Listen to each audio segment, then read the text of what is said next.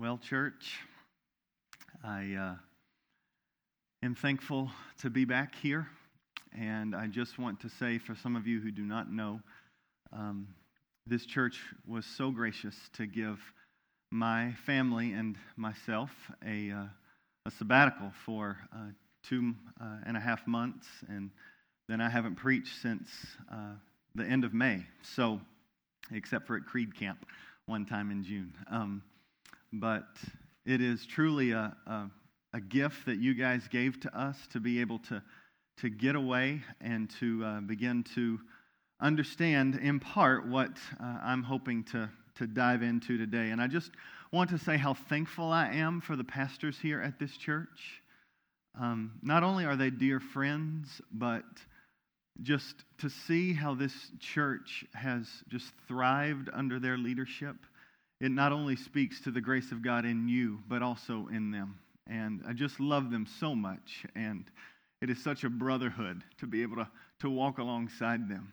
And so, I felt like I told Ben McInnes, I felt a little bit like the overweight guy who jumps into the pool and does the cannonball while everybody has been playing really fine all by themselves.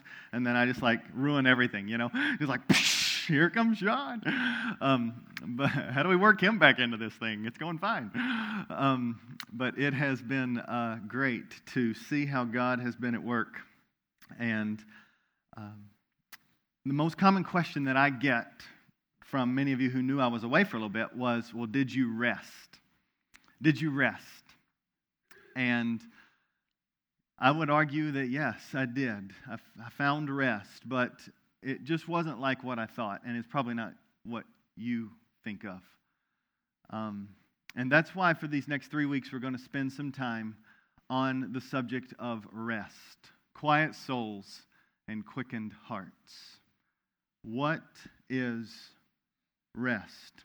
And so, unlike sermons in the future, these will have a little bit more of a topical nature. They will come out of the scriptures, but they will also have a little bit of my journey over these past 3 months. So I'm not normally narcissistic and am not seeking to promote myself. On the contrary, I'm just hoping that the things that God has done in my life and in the life of my family might really be a benefit to help you see Christ clearer. So the first step in seeking to understand what rest is today's aim and prayer, and that is this: that God would bless us with the gift of repentance, setting us free to find the deep rest of the soul. So that's where we begin, and I want us to read out loud Acts chapter 3, verses 19 and 20. And in the verse 20, we will stop with the phrase, the presence of the Lord. So we won't read the whole verse just because that's what we're focusing in on today. But I would like for us to read out loud together Acts 3, 19 and 20 through the phrase, the presence of the Lord. So let's read together, and then I will pray for mercy. Repent, therefore, and turn again, that your sins may be blotted out, that times of refreshing may come from the presence of the Lord. Let's pray.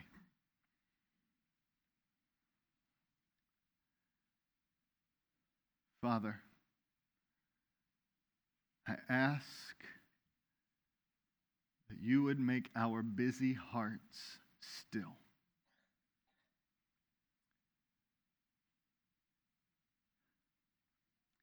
That we would not be afraid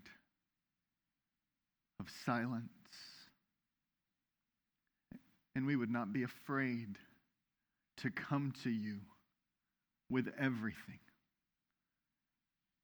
Father, I ask that you would be so kind as to show us the dark portions of our hearts. That you would help us to see the areas of disease that have been corroding our arteries for years. that you would expose and you would unravel the sin that grips us. Not so that we could see sin, but so that the scales from the eyes could be lifted and we could see Jesus.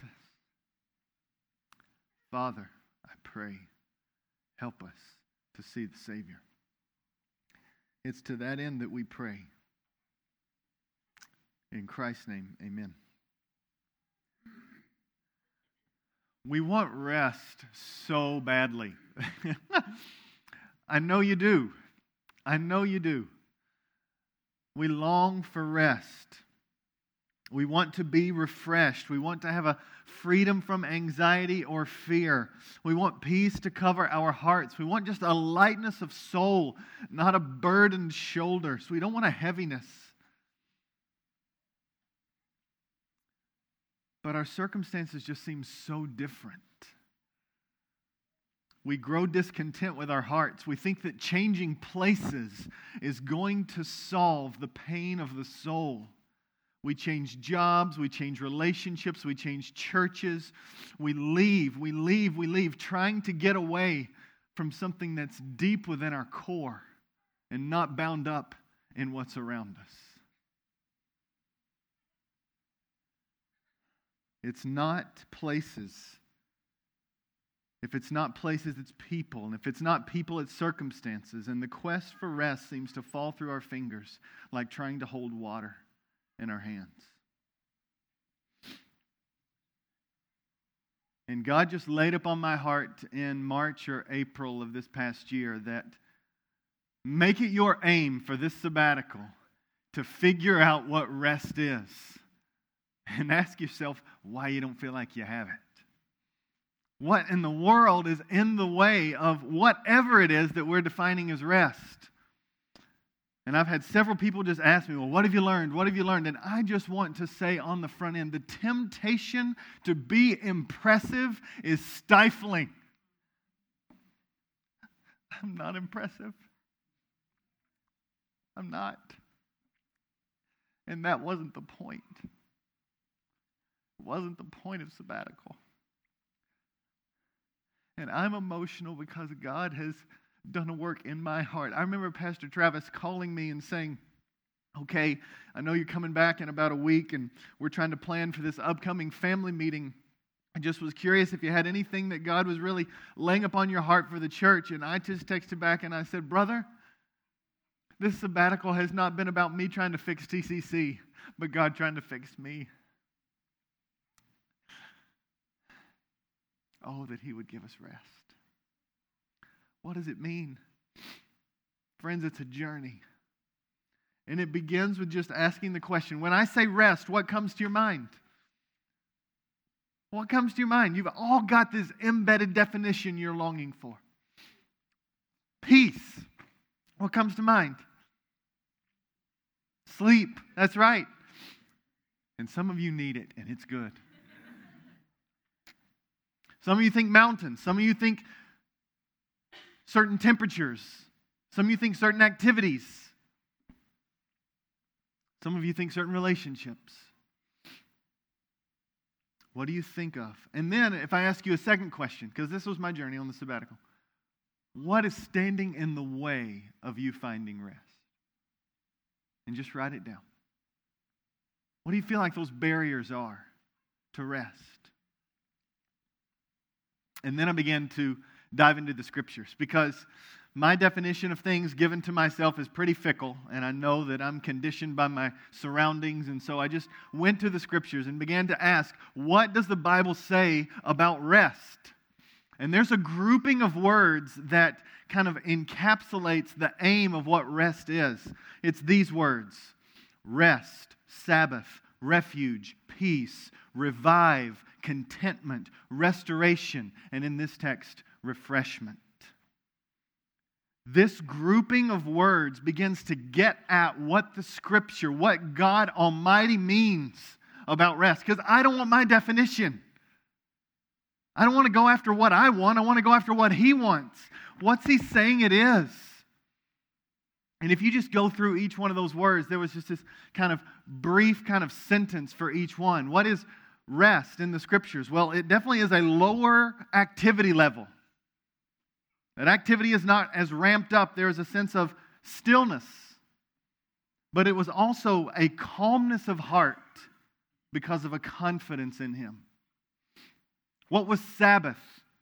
Sabbath was, and this was unique, and this is what we're going to talk about next week. It was an adjective to describe rest, commemorated by a day, yes, but it was an expressed confidence that you were doing what God wanted you to do. You were being faithful to love God and to honor Him. And then I dove into the word refuge. What was refuge? And this is when my definitions of rest began to unravel. It was security, safety, protection, and provision, but 99.9% of the time it was used in the context of enemies all around. It was in the context of circumstances being deplorable, people hating people. And yet God was a refuge. He was rest in the midst of the storm. Circumstances didn't change, but He was rest. And then there was peace. When Jesus says, I am your peace. It was this contentment of heart. Then there was revive. It was when peace is broken apart and your heart is a big mess, you plead that God would revive and restore what was once before. That He would give rest where it wasn't. And then there was contentment. A sweet, if you follow Jeremiah Burroughs, he was an old Puritan guy, The Rare Jewel of Christian Contentment. Great book. It's a sweet, inward, gracious disposition that trusts that God is wise and that He is a good Father ordering all things. And so your heart is content. And then there was restoration. It was the looking forward to an eternal rest. It was the looking forward to when sin will not disrupt the restful soul anymore. You will be in the presence of the living God, and you will experience eternal rest, as the author of Hebrews describes it. But that eternal rest has broken into the here and now because of Christ. And it is something that we can experience, as this verse says here, Acts 3, 19 and 20, we can experience times of refreshing. Times of refreshing. Times when that eternal future rest breaks into the here and now. And so that's what we want to look at. That's what we want to look at. And this was my pursuit over sabbatical. But I'll never forget sitting at the foot of the mountains, if you put the picture up. This was the view out the back of the house that was given to us for a month. And I remember sitting on the back porch. I probably took 10 or 15 pictures on my phone every morning. It felt new and afresh every morning. And I remember there was nothing on my to-do list that day. I had zero responsibility with the church. Dana had agreed to take the kids, and I was free to do whatever I wanted to do. And I'm sitting at the foot of these mountains, and my heart is anxious. Why? And this is when God, in His kindness, began to teach me a lesson. Teach me a lesson that there is a rest that a vacation cannot solve. No amount of time on the couch, no amount of movie watching or playing music or bike riding or sleep can solve this sense of rest. There is, as one woman calls it, a rest under the rest. A rest of the soul. A rest that is contentment. A rest that no matter whether there is responsibility or deadlines, No matter whether people are expecting something of you. No matter whether you feel freedom from responsibility, which is very rare if ever. It's a rest that you can have even when you don't know what's next. And this is when God met me and He taught me this one lesson. Rest is not a place. Rest is a person. Rest is not a place. It's not a condition. It's not a flowing stream. It's not a beautiful mountain view. Those things are gifts. They're wonderful. But they're not rest. The rest under the rest is why we feel so bound up in the heart. And so I remember being at a Holiday Inn in downtown. I took one night. And my plan was totally different than what I had originally planned. But I spent one night in a hotel just to get away. And to kind of set the trajectory of what I was going to do for the next 3 months. And this is what this broken man found. I began to come to the end of myself. And I remember kneeling next to the bed in that hotel room. I began to read the book of Acts. And I was just asking God to direct me and guide me and to feed me and instruct me. As George Mueller says, I was meditating on the Word of God, searching as it were into every verse to get blessing out of it, that I might obtain food for my soul, that He might make me happy in Him. And there I was, on my knees in the Holiday Inn, and I read this verse, repent and turn again, that your sins may be blotted out, that times of refreshing would come from the presence of the Lord. And this is the lesson. I stopped, and it wasn't a major, just aha moment. It wasn't just that I learned a bunch of new information, but it was when the information became new to my soul, and I saw this promise. There is an unbreakable bond between repentance and rest. An unbreakable bond between repentance and rest. If there isn't repentance, there will not be rest. I never saw it like my heart saw it. I'd seen that verses, I'd quoted it. But repent. Do you see it there in the passage? Repent, turn again, that your sins may be blotted out, and in order that, for the purpose that, times of refreshing would come. Where? As you're in the presence of the living God. And it clicked. And my 3 months was a journey for refreshment and rest. And I knew that journey meant it would be a journey of repentance. Why repentance? Because sin disrupts the soul. Sin disrupts the soul. Our anxiety, our greed, our lust, our craving for control, our bitterness that we hold on to, our angry tones, flippant words that don't seek to build up but only self-protect, our self-pity that we just wallow in, it disrupts the soul.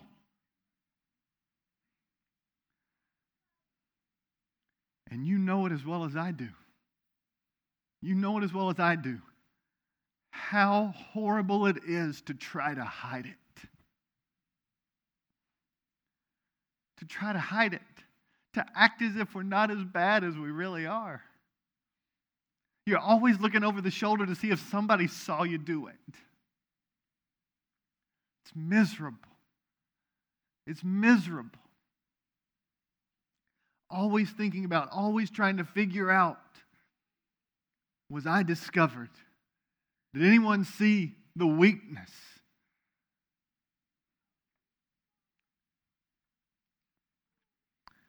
And you get nervous, and you become conditioned by being nervous. Always worrying if you've been discovered, and our sin is built upon lies. The devil tells us lie after lie after lie that it's better for us. Really? No, it's not better for us. It tells us that God is deficient. It tells us that His ways are deficient. And so we sin. We seek our own ways. But friends, sin stands in the way of the refreshed soul. And therefore, it's through repentance that rest comes about. I don't know about you, but for me, when I hear the word repentance, it most of the time carried a negative tone for me. Did it for you? When you hear repentance, you think negative words. You think like, in best terms, it meant I'd screwed up. I'd sinned. I blew it. In my weakest moments, it represented, oh, great, I've got to share with God and other people how rotten I am. And I'm going to sit in shame. But this time, kneeling at this bed, having Acts 3 leap off the page, this was completely different. God in His kindness, He gave me an image of Him as Father. And it was like I was running alongside of Him and I had decided to run over here. And He called me back. And I wasn't coming. And He comes to me. And He comes alongside. But He doesn't jerk my arm and He doesn't give me a lecture. He picks me up. And He holds me. And this is what God was speaking into my heart. Was you are walking down some paths that are destructive. And I want you to find rest. And I'm going to take you gently and we're going to walk in a different direction. And I'm going to be holding you and fighting for you, loving you through the whole thing. All of a sudden, repentance wasn't a bad word. It was a necessary path to refreshment. Friends, many times repentance is bad because we don't want to hear those words, you are guilty. Dear friends, every single one of you in here, including myself, I hate to break the news to you, but no matter what you do, no matter who you blame, no matter how you try to couch it, you and I are guilty of sin. Not just a long time ago. We're guilty of sin. We are sinners. The question is not, how can I prove myself not to be guilty? The question is, how do I deal with my guilt and shame? And this is the beauty of the cross. Do you see what the passage says? Repent, turn again, that your sins may be blotted out. That's what the Jews didn't understand. They thought their sin could be taken away by their actions, by their religious duties, and they were blotted out by the work of Christ on the cross. He took that shame, He bore it when we couldn't, and His infinitely broad shoulders took the burden of you are guilty, that burden we could not bear. Reading a book by Richard Sibbes called The Bruised Reed, and he said this, there is more mercy in Christ than sin in us. There's more. No matter how much sin you commit, there's more mercy. So turn again to Him. Do not harden your heart. This is a call to repentance. Don't shirk it off. No one else is your biggest problem. You are your biggest problem. I am my biggest problem. And until we own it, we will not see the freedom that is found in having our sins washed by the blood of Jesus. That's where genuine joy comes. I have been forgiven of so much. So much. And so, when repentance turned from being a bad word to a word of a journey for rest and a Father who loved me, these two words followed me throughout the whole sabbatical. It was expose and uproot. Expose the sin that's in my heart and uproot it. Uproot it. And honestly, I had no clue what that meant. It wasn't like in that moment He laid a list upon me. I really didn't even know what I was supposed to repent of.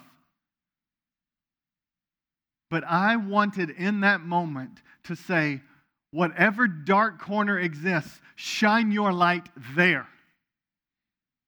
Expose it. And then rip it up from the ground. Rip it out of my soul,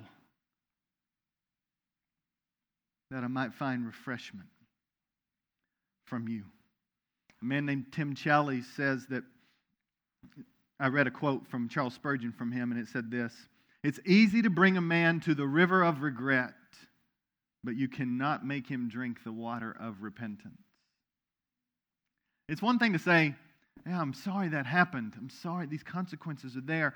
But to deeply want the change of Christ to come over you, for there to be what this passage says, this passage defines repentance for us. It is a turning again. It is a turning to God. It is saying, I want my heart to be completely yours. I have put something in the place of my Savior that I don't want to be there anymore. Repentance. And usually, in my heart, repentance comes in two major ways. One is either right before I'm about to sin or right after I've sinned. There's this punch in the gut. Have you ever felt that? If you have the Spirit of God in you, you've felt that. You have. It is, I shouldn't have done that. This is not good. It's this, ugh. But the other ways that God teaches me repentance is just by spending time with Him. And as I'm in a relationship with Him, there will be times when He just says, bing, that right there, that right there. And so what I began to learn was repentance was not just a one-time event. It was not oh, here it is, done. The reason I prayed, God, expose and uproot, and it actually turned into expose and unravel, was because I wanted God to show me where these areas were throughout my life. So He gave me this list of things that I really felt like God was pressing upon my heart to repent of, and I just kept asking Him, show me where it is in my relationships.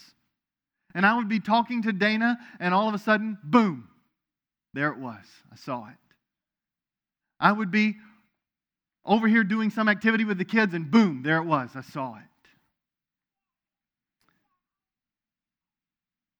And there was one lesson that God uniquely taught me. There are many more that I will talk about later, but God showed me one of the areas that rose to the top in my heart was the sin of busyness. Now, I know your struggle is with slothfulness. For some of you, your struggle is laziness. It's not being intentional. It's pursuing comfort and sitting around. I understand that. For some of you, it's the struggle to want to work. But in our culture, in our world, we suffer from busy calendars, busy days, busy weeks, busy years, busy minds, busy hearts. And the ways that I began to see it expressing itself in me is I had to be doing something. I couldn't just sit. Why was that? Why did I have to be doing something? I had to check off a list. I began to see that tasks had risen to even greater priority than people. For me, accomplishment was huge.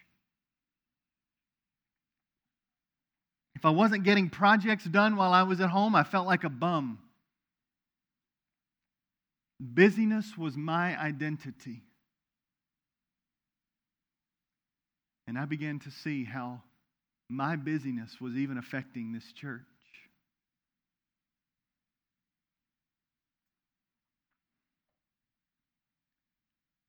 And I needed to repent. I needed to repent. And here's why. I read a quote that will forever change me. I pray it does anyway. It's by John Calvin, and he said this: "We do not calmly hear God speaking to us when we seem to ourselves to be very wise." I felt like I was very wise. "But by our haste," put the word busyness, "interrupt Him when addressing us. And doubtless no one can be a true disciple of God except he hears God in silence." What struck me was this. John chapter 10 verse 3 says this crystal clear. It says, "The sheep hear His voice, and He calls His own sheep by name and leads them out." Do you know what that means? Our God speaks. He's given us His word, and He's talking to us. He loves us. He's communicating with us. And you want to know something else? We will hear Him. Or this promise means nothing. What's the promise say? The sheep hear His voice. And He's talking to them. He calls them by name. And He leads them out. But my busyness was like an argument with my wife. Have you ever been in an argument with somebody before? When you're thinking so much about what you want to say, you actually don't let them finish their sentence and you interrupt them. Have you ever done that? Well, I haven't, but I know that some of you probably have. It was sadly clear to me. My busyness was interrupting God's voice. A God who says, "I want to talk to you." And I was interrupting Him. And then I read this book called The Contemplative Pastor by Eugene Peterson. And he began to talk about his own journey. And you've ever heard someone talk about their own journey and it like smacks you upside the head? Here it was. The title of the chapter was The Unbusy Pastor. And he talked about when people come up to him and say, "I know you're a busy pastor." And here's what he said. "I'm not arguing the accuracy of the adjective. I am, though, contesting the way it's used to flatter and express sympathy." You following that? You're so busy. That can be a flattering thing.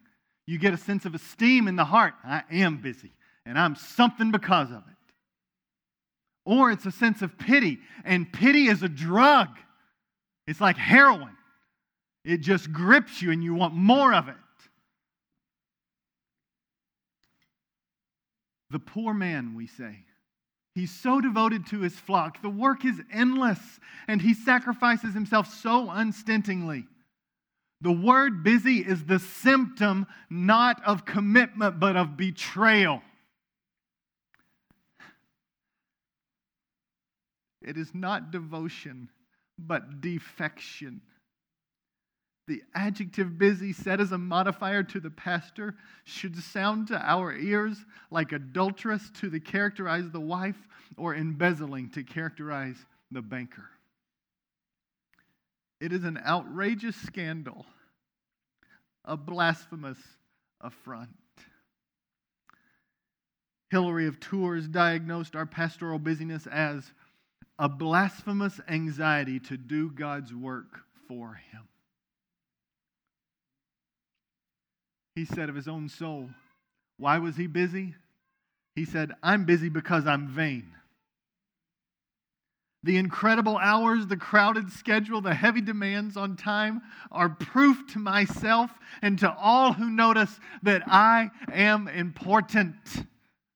And I want to stand before you and say, I am not important. I repent of trying to be important, even in the eyes of the best person, because I am important to my Savior and the cross proves it, and that's enough. I wanted to appear important or significant. He also wrote, I'm busy because I'm lazy. I don't want to tell people no. I don't want to do the hard work of prioritization or setting values or directing or setting goals and living by them. I'm terrified of people. And then this sentence. How can I lead people into the quiet place beside the still waters if I am in perpetual motion? Oh God, may I repent.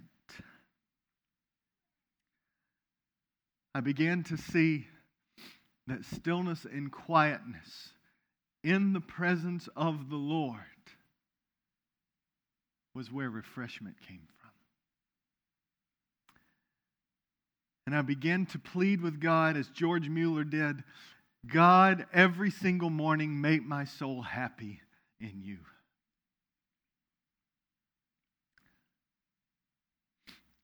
And so, how in the world can we find the rest under the rest? Some of us say, I spent time with God, and I don't have rest. Keller says this, if you want rest, you've got to go to Him. But if you think you've gone to Him, but you don't have rest, then you really haven't taken hold of what is really yours.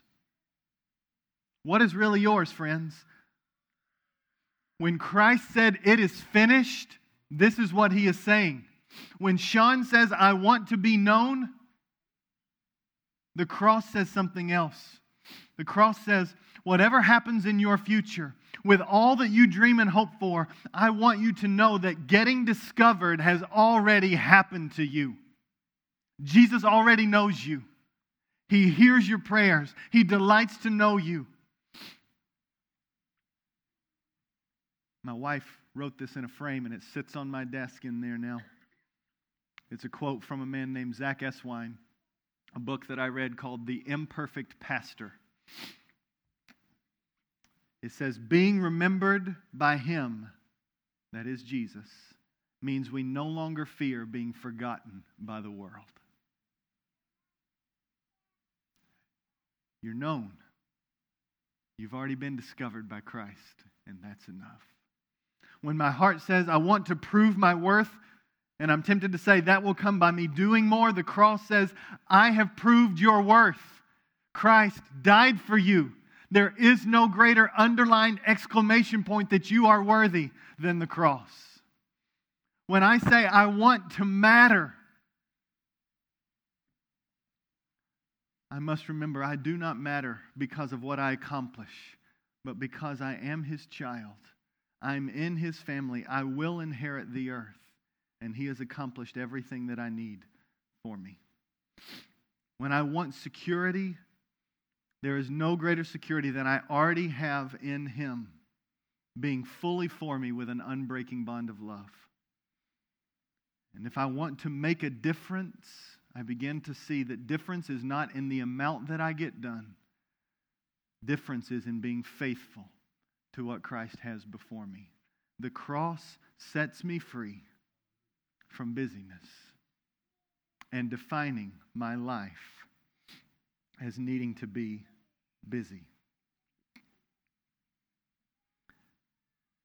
And so, busyness does not mean you are faithless, friends. If you have a full calendar, it does not mean that you're faithless. But it also doesn't mean you're faithful. That was my trap. Doing meant faithful. Many times, instead, what I've begun to see was I was a slave to others and my wayward desires. And I was living by my own strength. And although busyness doesn't always mean you're faithless, prayerlessness does. Prayerlessness does. It's a pretending that you can handle your own life.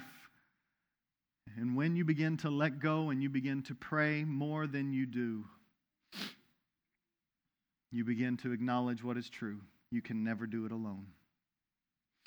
And it's in this that you find rest. You find rest. Acts 3 says where? Times of refreshing would come, say it, in the presence of the Lord. Psalm 73:28 is the summary, in my opinion, of this journey for rest, potentially the summary of the Scriptures. But for me, it is good to be near God. I have made the Lord God my refuge, that I may tell of all of your works. It is good to be near God. It's good. And when I'm near Him, times of refreshing come from His presence. And God confirmed this for me from one other passage. It was Isaiah chapter 30, verse 15. I want you to see the connection. Isaiah 30:15 says this, "In returning and rest, you will be saved. In quietness and in trust will be your strength. But you were unwilling." He was speaking to the Israelites, and he says, if you'll just come back to me. Do you see the connection? Acts 3 says, repent, that times of refreshing would come. You see that? Now what does he say here? Return, find rest, and there'll be rescue for the soul. Be quiet. Out of quietness comes trust. That's where you find strength. It's the same message in different words. Return, repent, but they were unwilling. The people of Israel were unwilling to return. May we not be found unwilling today. Returning and repentance brings rest. Quietness fosters trust. This is what God calls of us, is that rest is a letting go, but this quietness, it is a laying aside for a moment our busy care. It is laying it aside and being still before God. This is what He is asking us to do. This is what He was preaching to my heart. My busyness will be conquered through quietness with Him.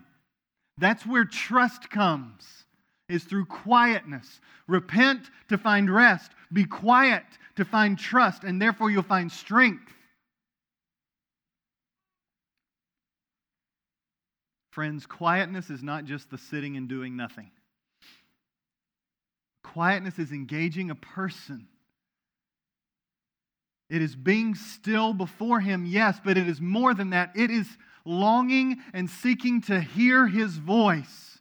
I want to hear your voice, oh God. That's what it's saying.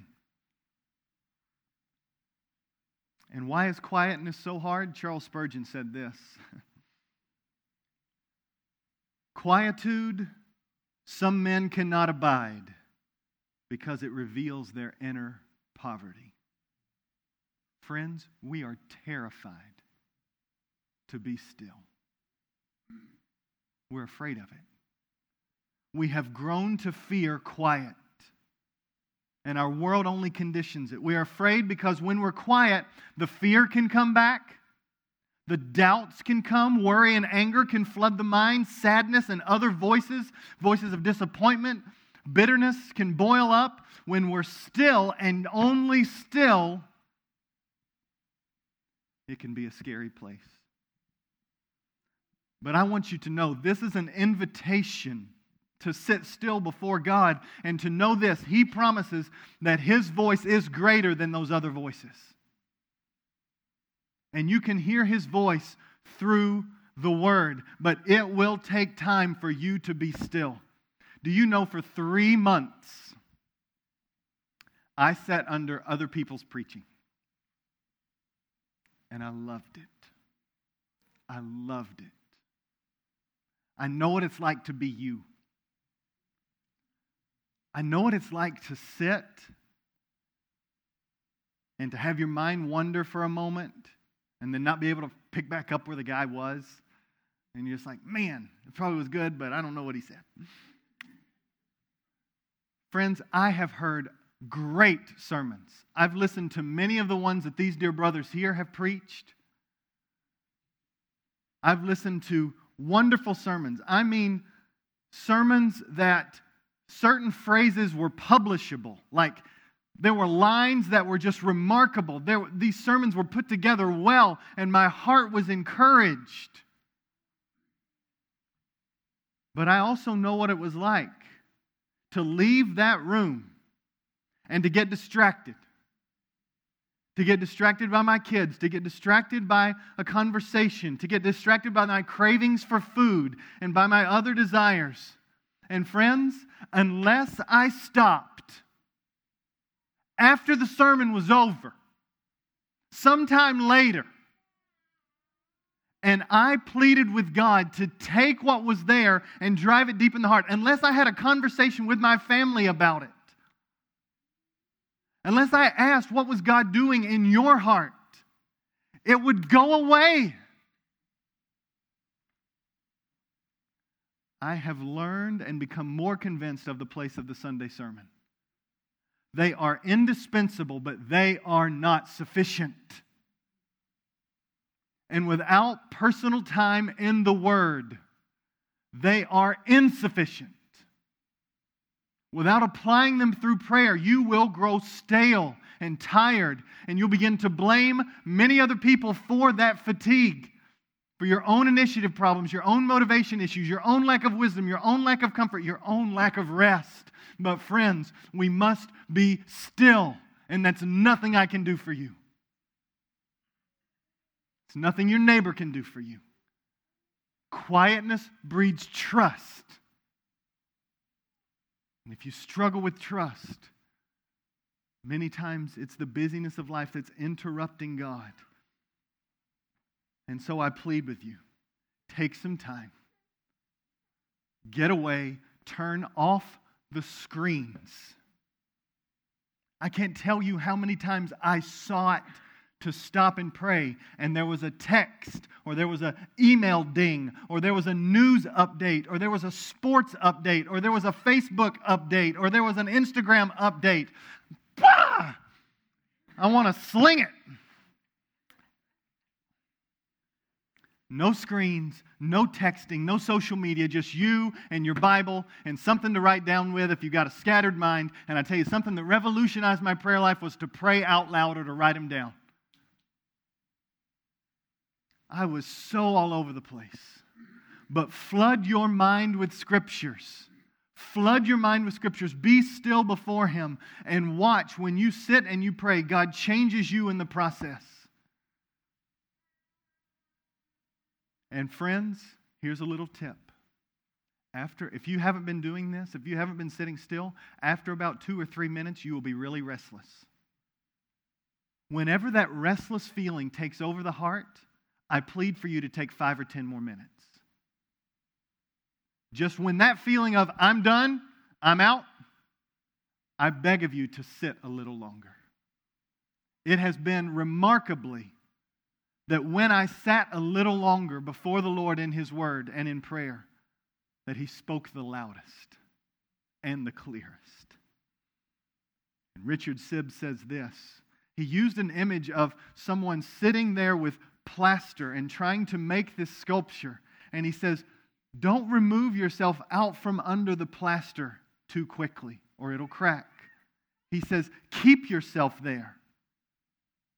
And he says this, keep ourselves under this work until sin be the sourest and Christ be the sweetest. The Lord is speaking, and He wants you near to Him. Be still before Him. Repent, turn again, that times of refreshing would come from the presence of the Lord. Let's pray. Oh God, show us our helplessness. Unravel our self-focus. Help our scattered minds to take away one thing from today. Remove from us the pity of self.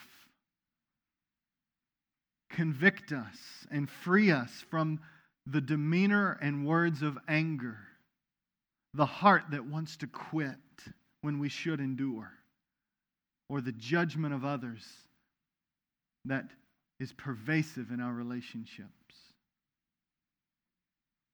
And Father, as we grow lower, show us your greatness. Show us that you are with us. Show us that there's more mercy in you than there is sin in me. Give us a longing to come to you and to surrender to you. Lord, may we be exhausted of hiding, and may we want to run to the light. Oh, Father, please stop us from finding our significance and value in what we do. And may we have a different definition of what it means to make a difference. To be faithful to you, not in quantity. It's not quantity, it's being before you, the living God. Expose and unravel the sin that's taken root in our hearts, that we might prize you above everything. Father, I plead for grace now. As you're praying, we're going to just have some time of stillness. And in this time of stillness and quietness, there are pieces of paper up at the front here, and there are pieces of paper at where the Lord's Supper is. There will also be some people up here that if you want to be prayed over, they are happy to pray for you. But if God is speaking to your heart, and I know He is, and there is something that He is convicting you of, I encourage you to write it down on this sheet of paper. Making it your prayer that you would ask Him in this moment to expose it and unravel it, uproot it, to show you where it is. But don't just write the sin on the piece of paper. Write one promise about who God is for you. What He promises to do for you. Because the emphasis is not on the sin, but on the Savior. But I want you to know that this week I'm going to pray. You don't have to put your name on it unless you want to. But I'm going to pray over every single one of the cards that are left up here at the front. And I want it to be a symbol in your heart that, God, I don't want to hide anymore. I want to let go of my tight grip upon my life. And I want to be still before you. And I want you to cleanse me.